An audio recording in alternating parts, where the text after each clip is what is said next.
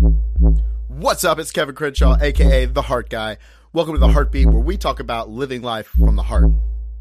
So I actually was about to have a guest speaker on the podcast today, and something interesting happened that I think is important to draw attention to, and that's what I want to talk about today on the podcast. Part of why she didn't join in is because of the format of my podcast, and it didn't.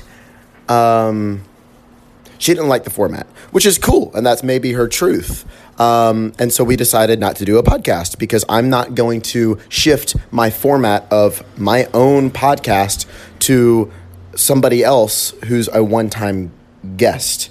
And, that happens in our relationships where it's a friendship or an interaction with somebody and we don't stand on our own moral grounds and our own moral values and how we operate, and we try to please that other person. So you change the format of your belief system. You change things about how you dress. You change things about even what you say that you like to try to please somebody.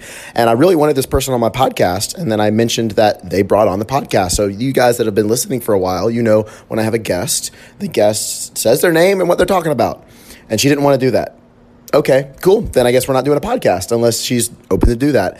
And the reason that is because if I bend the rules that I have set for my own self for one person, that opens up for multiple people to bend the rules, and then I treat people and train people in my own brain that I'm a doormat and people can walk all over me.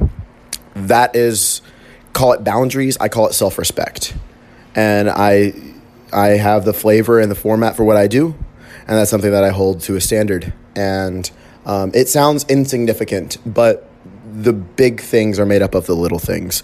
The big problems we have are made up because there's a ton of little problems, or call them problems, a ton of little incongruencies, let's say that, for really who you are as a person, and your highest truth. So keep your highest truth is really what I'm wanting to talk about, because if you bend that to try to get approval from somebody, or because you just want to make sure that person likes you, or you want to please somebody, whether it's a friend, whether it's a business associate, whether it is an intimate partner, in some regard you lose respect, I feel, for yourself, because you fell on your own backbone of really who you are and what you have to bring to the table.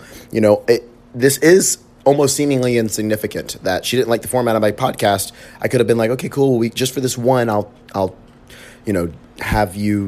start it instead of you start it. Right. But then I thought to myself for a second, and I was like, no, this is who I am. This is what I do. And if you don't like that, then you don't have to be on my podcast. I asked you to be on my podcast, not the other way around anyway. So, again, it's insignificant to maybe you guys, but think about where you're doing this in your own life. Are you standing on your own values and what you really truly want and who you are as a person, or are you catering to everybody and what they want?